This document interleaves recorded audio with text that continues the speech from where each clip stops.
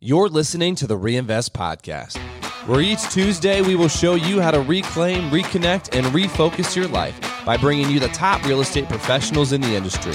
We'll pull back the curtain so you can implement these tools and tactics to build generational wealth. Your hosts, Garrett Gatton and Seth Simonillo. All right, guys. Well, thank you for listening in to episode number 38 of the Reinvest Podcast, where Seth and I get to show you how to maximize your life through the power of real estate investing.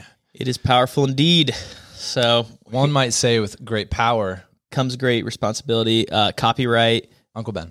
Uncle Ben. Spider-Man. Truer words have never been said. So, no, exciting episode here today. We're going to get into another alternative commercial real estate asset class, self-storage. So we've got an awesome guy on today that we met at the Best Ever Conference, which our listeners, if you don't know what that is by now, then you haven't been listening to our podcast, because at this point we've referenced it probably a half a dozen times. But it's a great conference. You should check it out. One of many. But Andrew Leedom from Self-Storage Stewardship, we got a chance to meet. Did we meet last year, or did we just? I felt like we saw you. I think we did cross paths last year. But so was last year your first time at Best Ever? That was. I went the previous year when they had the it was all virtual. That doesn't count. So, that was my first in person was 2 years ago, and then followed it up this past year. You know, nice. It's funny, like if you were in the event venue space, I could totally see being like, hey, virtual, this is still going to be great value. And well, what are you going to say? You know what I mean? You can't be like, hey guys, we're going to do this, but it's going to suck because we all enjoy being in person, but you should come anyway and give us your money. So I heard some feedback from that. It was not the same as being in person. Which it would be hard to compete with that anyway. So 100%. No. Definitely not. Although I think they did the whole conference through the Hoova app, and they kept that in place, which I think that's been nice to be able to connect with the other attendees and things like that. So you still have the networking value of being a part of the virtual conference. Yeah, exactly. They've got the even the in-person ones now. It's easier to find people and I lost that guy's business card. Right. Yeah. Look him up. Right. Yeah. So Andrew is, you are the founder of Self-Storage Stewardship. Is that accurate? That's correct. Yep. Okay. So, and you're also a father. How many kids you got? 4 kids. 4 kids. Man. Yep. Dad, husband, self-storage guru. No, I'm going to talk you up really big. You know what I mean? No, but it's great to have you on here. So why don't you go ahead and tell us a little bit about self-storage stewardship and what it is and how you got here? Where'd you come from? Yeah, absolutely. So to start, I kind of went the traditional path of going to school for engineering. Worked as a structural engineer for 12 years, inspecting, designing bridges, buildings, waterfront structures. Wow. And along that process, I was never super passionate about engineering. I just did it because I liked math and it paid the bills. But along the way, as I climbed up that corporate ladder, it just was demanding more and more of me. And when the opportunity came to take another step on that ladder, I reevaluated with my wife. We talked about it and prayed. And it was at that point that I decided to pursue the commercial real estate thing. Up to that point, I had some smaller residential rentals, residential multifamily, some duplexes and a triplex, and that was working, but it was just going to take a long time to get to where I wanted to go. So that was, prior to that, I really thought the commercial space was out of reach for me. That's for the big guys. Right. But when that why really became strong enough, it was, I was determined to make it happen, and took a little bit of time to evaluate between self-storage, mobile home parks, and multifamily, and landed on self-storage and just dove in. I jumped into as many trainings and groups as I could, hired a coach, joined a mastermind group. And that first year, within about 5 months, I had 2 properties under contract, and the closing stretched out as a lot of them typically do. And Right. by the end of that first year, I was able to close on both of those and stepped aside from engineering to focus on real estate. I was doing my self-storage stuff and also worked with a local investment group for about a year, helping them with some of their projects. But since then, I've when you say you worked with a local investment group, like Yes. a local, like a real estate investing group. Yeah, they're called Community Investment Group. They're primarily multifamily, but I was helping them on a few hotel to multifamily conversions, boat and RV development projects. So, and, like just consulting some other with your investor engineering? relations, some opportunity zone fund things. So, So is that So, just yeah. a way for you to kind of practically dip your toe in some commercial real estate, or was that through your W-2 job that you were doing that? yeah, so that was I did it through the self-storage stewardship as a 1099, but we just partnered with them, and that allowed me to step away from engineering sooner, because Nice. both the properties I had were pretty heavy lifts, so the cash flow was going to take a little while to build up, and so yeah, I did that, and now what year was now that? I'm just 100% focused on self-storage and in my properties, and looking to acquire a few more this coming year. Yeah, I want to back up just a little bit for Yeah, people. absolutely. I think it's always I like for our listeners, and I like to understand too, some of the psychological dynamics that you were feeling at that time. You know, I didn't come from the corporate world, but we've interviewed a lot of guests, and I've talked to a lot of people who have been successful in that space, but it wasn't sustainable, you know? So what were some of the pain points when you were in your job scaling kind of the ladder as an engineer that caused you to consider real estate? Yeah, I think a lot of it was just the I'm pretty performance driven, and just the weight of I don't do anything halfway, so I'm fully engaged with whatever I'm doing, and so that just the work, as the responsibilities got more, as I had more people under me, more projects I'm managing, that just really weighed on me. I was really stressed out a lot, had work on my mind, even when I'm at home, waking up thinking about projects and what calculations do I still need to do? What, did I remember that? Did I remember this? And just trying to hit deadlines. So that was a part of it. And then just the time, it was working longer. The paycheck was getting bigger, which was nice, but that was, a lot of the other arenas of life were sacrificing, as a result. And then as well, just that feeling trapped of the weekly grind of, it's, just how long am I going to be doing this, and really not being energized by what I was doing, but being drained. That's we were hit him with that one that John Gordon thing that we just listened to. Which one? About your purpose and why we get burnt out. Oh, okay. So yeah, we were just listening to a podcast that Brandon Turner released with John Gordon, Better Life podcast, and we were we were debriefing on everything they were talking about. And I wrote it down because it was a quote that kind of, it just stuck out to me right when I heard it. So it says, "We don't get burned out because what we do. We get burned out because we forget why we do it."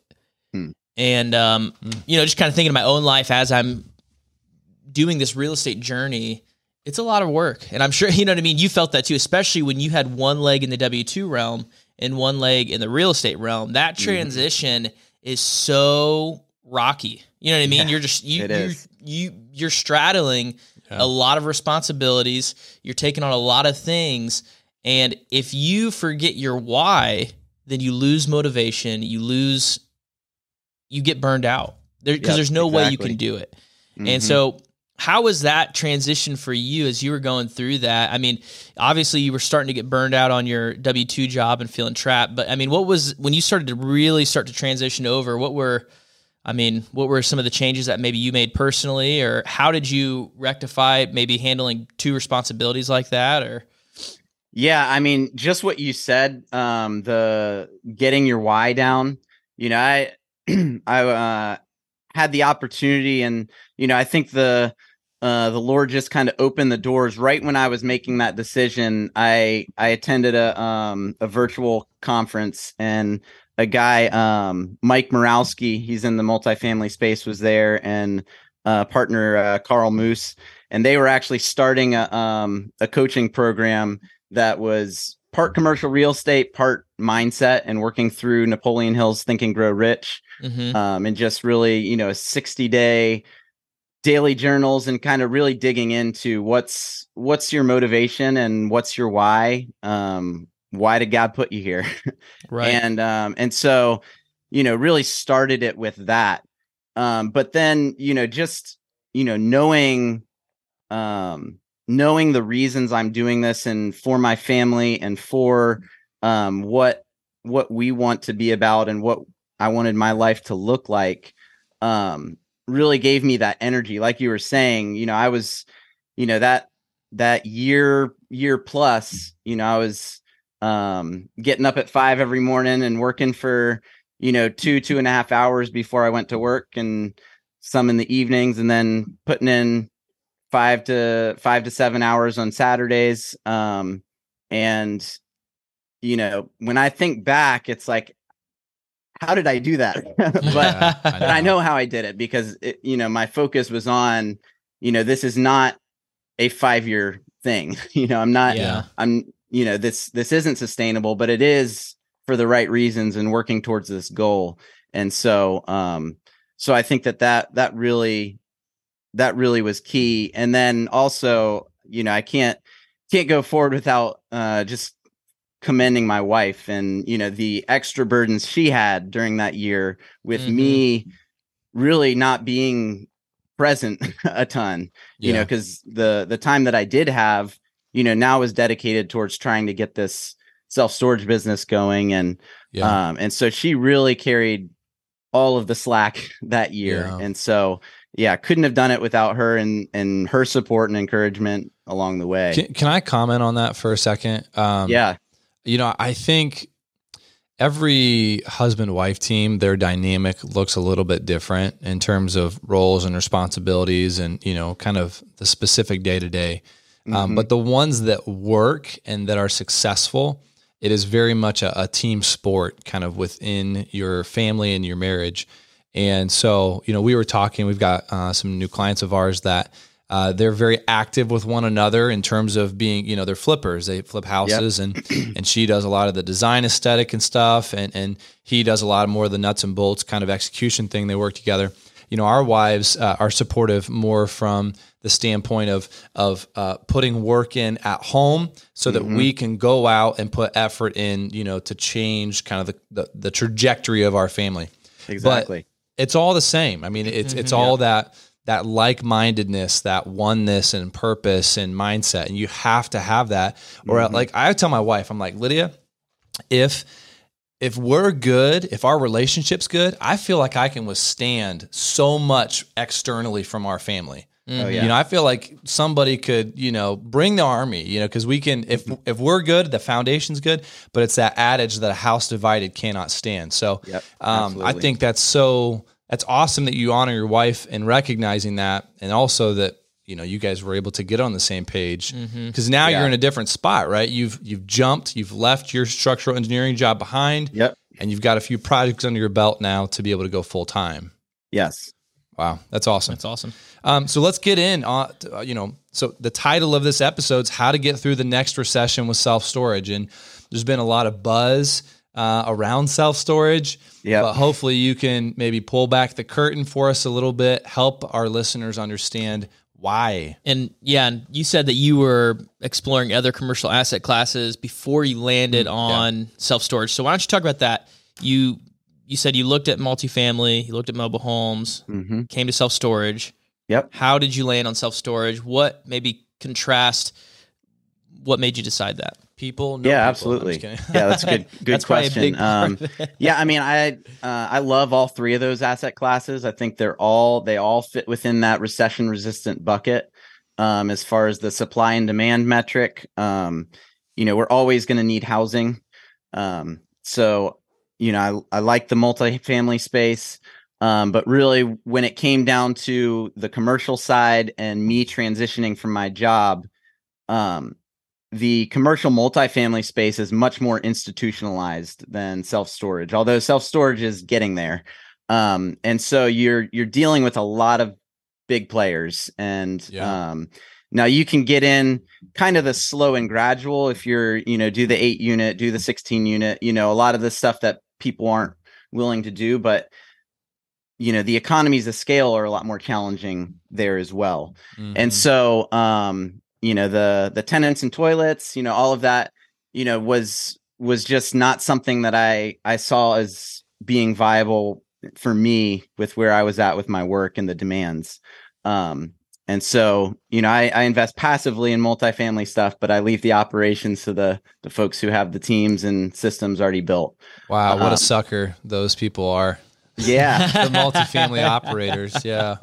Hey, there's great teams out there, and I think it's a great asset class, and there's such a shortage in housing that it's going to be a great place for investments. And along the similar lines, the mobile home park, I think that the demand for that is even greater. The affordable housing is, the demand is just through the roof. The problems, what kind of led me away from mobile home park was really the fact that a lot of the options were cut off the table because there's very few municipalities in the country that are allowing new development or allowing expansion, all of those types of things. That there's 50 some thousand existing facilities. So they're there. You can buy them. But I also saw, mobile home parks are just as hot as self-storage, and so the competition is fierce. You've got consolidation happening in those markets too. There still are a lot of opportunities to deal with mom and pops. So I like that. Love the fact that you're able to own the land, own the utilities, but lease not have the actual homes. So your liability becomes less, your maintenance responsibilities become less. But really it came down to that, I wanted an asset class that was going to grow with the population. And so self-storage fit that. Self-storage is an asset class that, the demand is there. The demand is growing, especially among millennials and, younger generations that are utilizing storage. And so the trend lines are there as far as growing percentage of the population, but it's also tracking with population growth. And so you can really target markets that are growing, and it can support the new development aspect of the industry with bringing stuff in. And so the other thing, as far as the recession resistant, it's it not only holds, but I mean, COVID was, there's nothing like it in the industry before. The industry exploded during COVID. And it's one of those things that when the economy's booming, people are buying stuff. They need places to put it. When it's during a recession, people are downsizing and they don't want to get rid of their stuff. So they're putting it into storage. So they may have to go from a 3-bedroom to a 2-bedroom, and, they compensate by getting a storage unit. So the asset class itself is, I like, but also something that I could do while working, able to run the facilities remotely, which was a huge thing for me because it broadens where I can look. And so, how big is the remote that you use to run them? Okay. Sorry, dad joke. Okay. Oh, yeah. Who let this guy in here? No, that's interesting. Do you think there's a correlation between millennials wanting to be more renter based than home ownership, and does that coincide with some of the trends with self-storage? I'm just thinking rationally, if people want to rent, generically speaking, rentals have fewer storage options. So people are relying on some kind of a supplemental place to store their crap if they're not going to buy a house where you have a garage. Hey, it's good stuff. Okay. We got to store the stuff and never come back for it. Forget that you have it. Dude, I've seen those TV shows Like where what Storage Wars. Storage Wars. But they're like in like Orange County. So you're going to find like these really beautiful stuff. And I guarantee you open up some of the the storage, probably find a Not so body or glamorous. something like that. Yeah. I'm sure there's a lot that don't make it on that show. So is that a part of kind of the mindset? Is the general populace is moving more towards kind of a renter nation versus home ownership? Yeah, that definitely plays into it, for sure. As well as just the housing market in general. The spring lease up is, the hot time for self-storage, just because there's more movement in the, in the rental and the residential market. People are moving more. And so you've got kind of two buckets of clients, of customers. You've got the ones that are using it for long-term storage, or end up using it. I'm just going to put my stuff there for 3 months, but end up in there for a year. Right. And then you've got people that are utilizing it because, hey, I just sold my house. We're in between. I've got a needed place to put the stuff. So, that part of that bucket is a constant flux. You've got people coming and going, and then you've got your base that's kind of always there.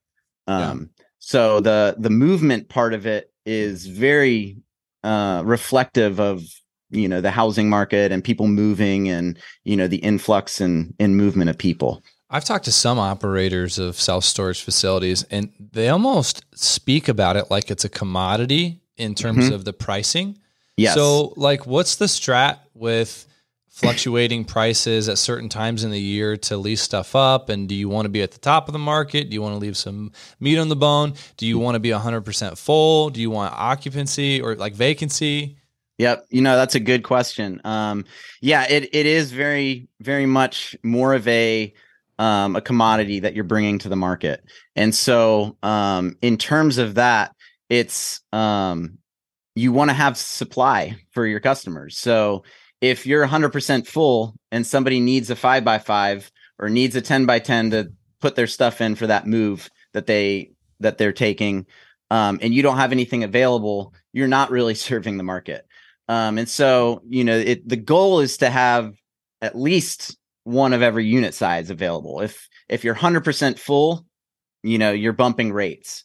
And, it is very much of a dynamic pricing model, similar to hotels or airlines. People are tracking airline tickets all the time. You can see it. It's going up one day, down the next.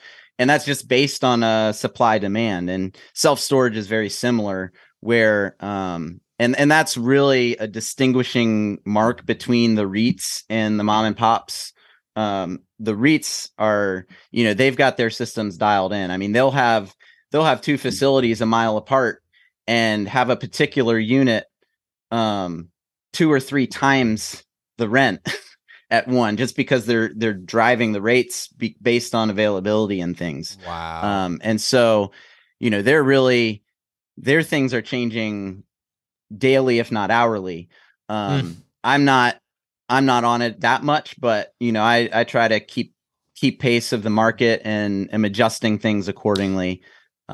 Do you use some sort of software to help with that pricing model, or is it just you have it all up on a spreadsheet and you're looking at your occupancies and you're kind of making the calls on when to start ticking up rents? Or yeah, I'm doing it myself. There's some softwares out there that do it. Store Edge is one that you can put in your criteria based on occupancy, that, hey, when it hits 90%, I want you to raise rates X%. And when it hits 95, raise it this much percent. You can set those so it's automatic. There's also some other software that helps you with that. But as far as the software goes, self-storage is really behind the times. COVID forced things to accelerate. And so it's moving in the right direction, but there's still a lot of room there. And I think that those pricing models are a big part of what folks are looking for now. So how do you compete in an asset class that's got lots of investors who are hungry for it? I think that, that's a good question. There's, it's really consistency, and building relationships. You're Yeah, I building knew he was gonna say relationships with brokers, you're building relationships with owners. That's what it is with multifamily. Yeah, it all comes down Yeah. to relationships. And if you can set yourself apart from, the other 1,000 mailers that are going out. Well, and here's the reality of what you're saying. And pretty much everyone that's gotten on this podcast, I mean, anybody that has had any type of scale or success has all felt that. And when people are trying to break in, it's like, oh man, it's so hard. And who were we talking to the other day? They're like, it's really not hard. Who was that? Or maybe that was a podcast. I don't know. It's really not that hard, but it takes consistency. Yeah, it's simple, not easy. It's right. It's and for people that are just trying, they're like, oh man, I've reached out to 15 people, or I've made 15 cold calls, or I've made 100 cold calls. And really they're doing the right things. And I mean, you probably, I don't know do you have any idea how many times it took you to get your first 2 deals? How many people you talked to? How many deals you went after? Please don't say 2. I'm just kidding. No. That's going to make us look really bad. No, I mean, I was analyzing probably, I don't know, 10 deals a week. And started in December, and it wasn't until May that I had one under contract. So there's, I mean, it was a good 5 months. 5 months. Of, so I mean, it was deals. Probably a couple hundred deals that you analyze. Yeah. I mean, it just takes the consistency, and it's like, that's like the grunt work. You're like, oh, gotta analyze another 10 deals. It's a little word called grit. Yeah. Grit, reoccurring but theme. I would say, 2 comments as far as, you will really serve yourself well the more that you niche down. Because especially within real estate, it's so easy to get shiny object syndrome, because there's a million ways to make money in real estate. You're talking to me. So, so you really need to, the more that you determine what you want and what you're going for, and really be disciplined to focus on that, and not, do this for a month and then switch up to something else. Yeah. That's a good word. And that's something that Garrett and I both struggle with. We, Speak for yourself, man. Yeah, right. We get our head turned when there's like a single family house that looks like a good deal. Who's trying to make a couple $1,000? I know. And we're trying to do this mobile home park thing, and we're trying to do, multifamily. So that's something we need to get better at as we continue to go on this investment journey of really niching, carving out a section of real estate that we want to go after. So that's a good word. You said that you were just at a mastermind conference maybe like a couple weeks ago? Yep. Maybe last week. Yeah. Week and a half Dallas, ago. Texas, which little plug against people from Texas. They're so snarky about their state. You ever realize that? It's always like, well, everything's bigger in Texas. And you're just like, I don't care about Texas. They almost treat it like it's a country. Adam, you're not from Texas, right? No, I'm not. That's funny. So give us I actually made the mistake of wearing my Eagles hat without even realizing it. So, Cowboys versus I was told that Patriots. very quickly. They're like, take that off. And it's open carry down there. I mean, people just holster up. You never know when someone's gonna. Nah, they're good people. Yeah. Just arrogant. But no, I'm just kidding. What are some takeaways from your mastermind group, the conference there? Because it was specifically for self-storage. Was it people talking about maybe changes in the industry? Was it just fundamentals of how to build your business? What stuck out to you?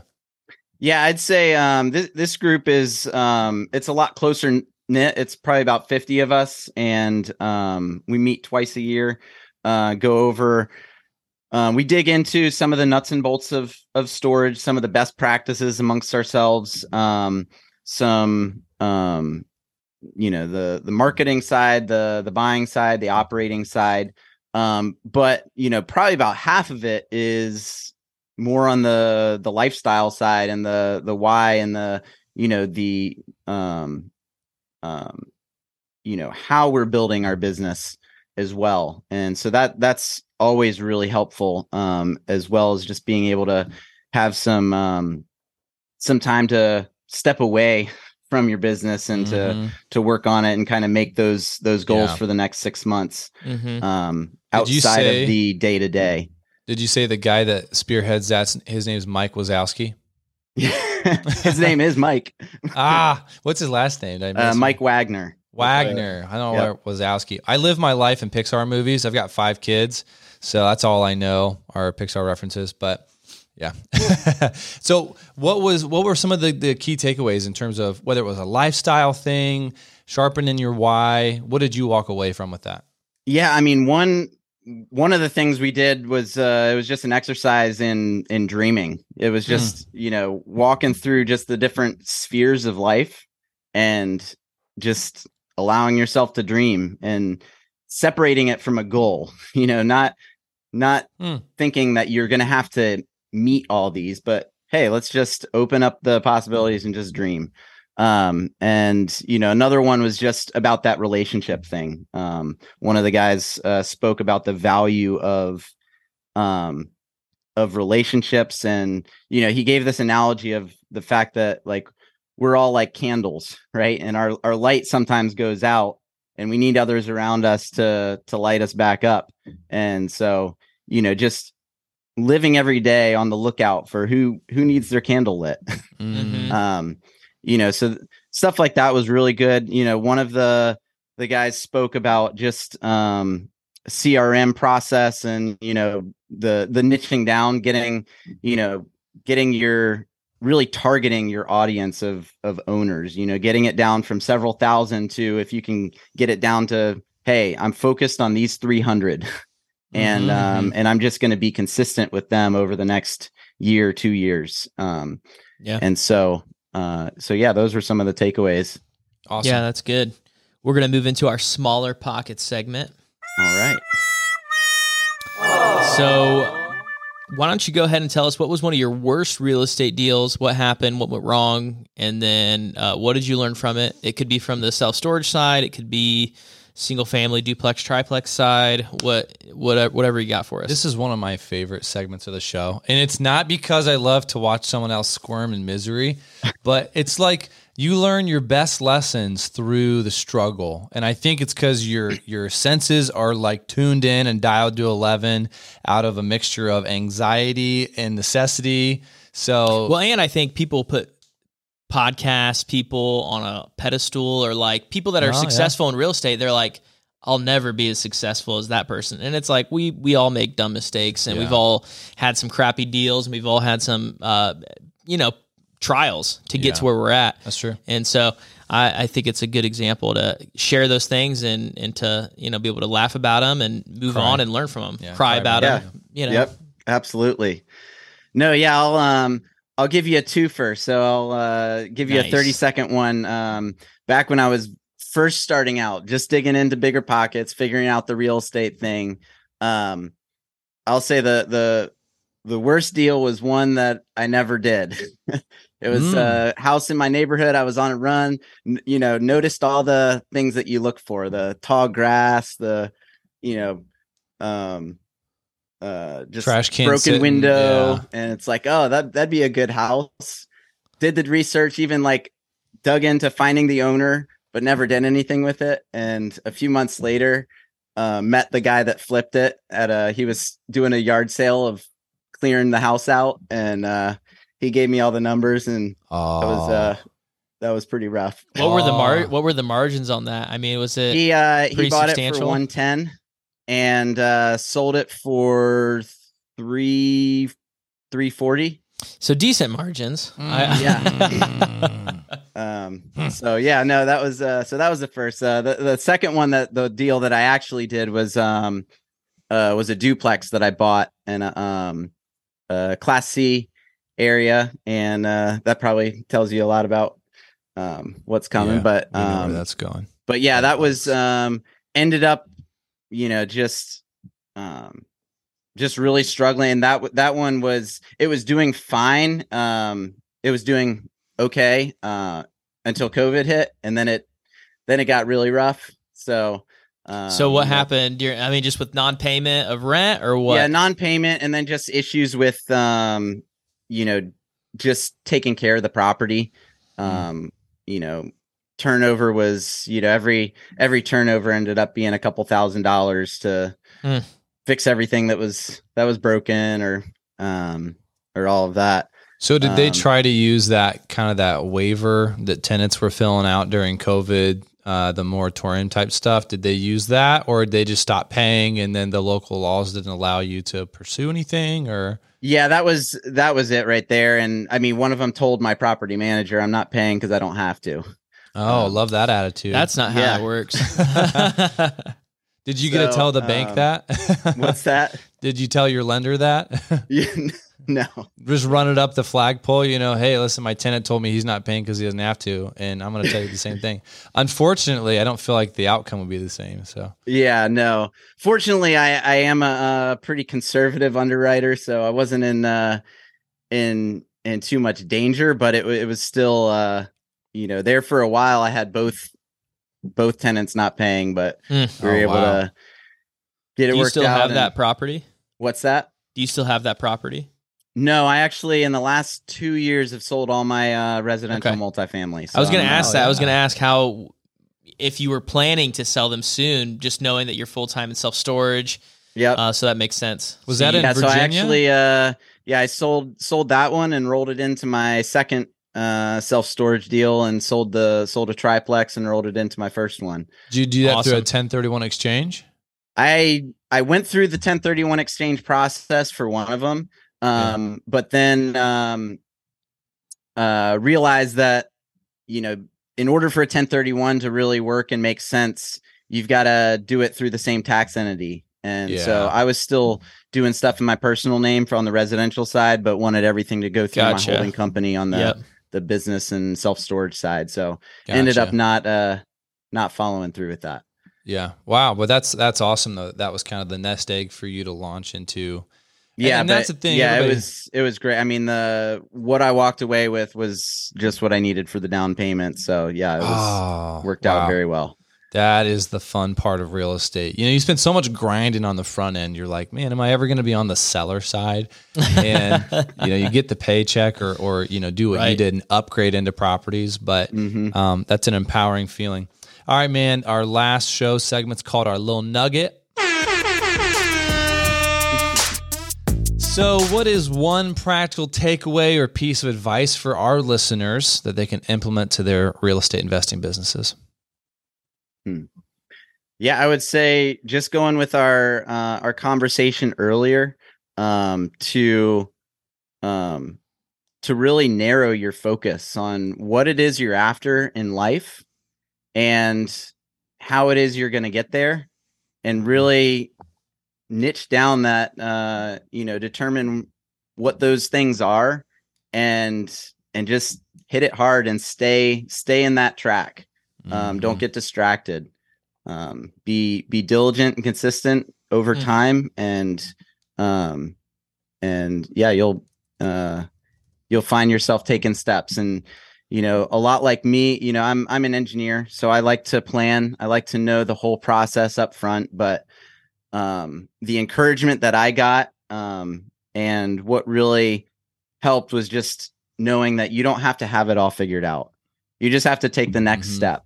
And if you're lacking confidence, connect with folks that are a few steps ahead of you, so that you can share their confidence. You don't have to work it up all yourself. So yeah, I love people, because everybody's so different, so for me, I've got no problem taking the next step. Analysis paralysis, don't identify. I will step off a cliff. You know what I mean? Like, but my problem then, my struggle is, where am I going? Yeah. And, for somebody like yourself, you're like, well, why would I start if I don't know where I'm going? And then you're like, well, now I know where I'm going, but how am I going to get there? And when should I do it? So, everybody's different. You just got to identify what is your hang up, what's your weakness, find somebody that's better than you in that area that can challenge you, hold you accountable, and help you kind of move in that direction and address those things. But what's been one of the greatest resources for you in your real estate investing career? Yeah, I would say the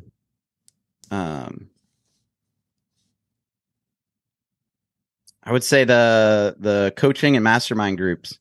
Just the, one, being surrounded by people that are there to help you and there to give, and being able to give myself, and teach others that are, wherever you're at in the journey, even if you're just starting, there's somebody that's, even if it's 2 days before you are behind you on the journey. And I think it also, the commitment of being in a group that you're paying for forces accountability, especially if you're coming from a frugal mindset and, every dollar out the door means something. So if I'm paying money for this, there's no way I'm going to just sit on my hands and you're not going to let it go to waste. Exactly. Yeah. That's good. You had mentioned book, podcast, website. How can people follow your guys' success? Yeah, I'm on Facebook and LinkedIn for social media, but my website's www.selfstoragestewardship.com. It's a mouthful, but more than happy to talk to any of your listeners that want to reach out and have questions. Awesome. We'll put those links in the show notes. Dude, thank you so much for taking the time to unfold this, to unpack things a little bit. It's been awesome. Yeah. And if any of Absolutely. our listeners are wanting to dive into self-storage or learn more about it, definitely reach out to Andrew. Tap him for some info, and he's definitely a lot further down the line than we are. Obviously, we don't invest in self-storage, but great asset class. And so thank you for sharing with us. Yeah, absolutely. And I did just developed a coaching program as well that I work one-on-one with folks that want to close on that first self-storage. Oh, awesome. Yeah. Is that, would that be on your website yet? We're updating the website. So yeah, it should be up there shortly, but if folks want to reach out, I'm more than happy to lay out kind of the pillars of the program and how we get you there. That's great. Yeah. Thank you. Absolutely. All right, man. Have a great day. All right. You guys too. Take care. Thanks for having me on. As always, excited that you joined us on another episode of the Reinvest Podcast. If this episode added to your tool belt or left you feeling inspired, go ahead and share it with a friend. Stay tuned every Tuesday for new episodes. And if you want to get in touch with us, go to our LinkedIn or Facebook profiles and shoot us a message. Move farther, reach higher, and grow deeper. See you next time.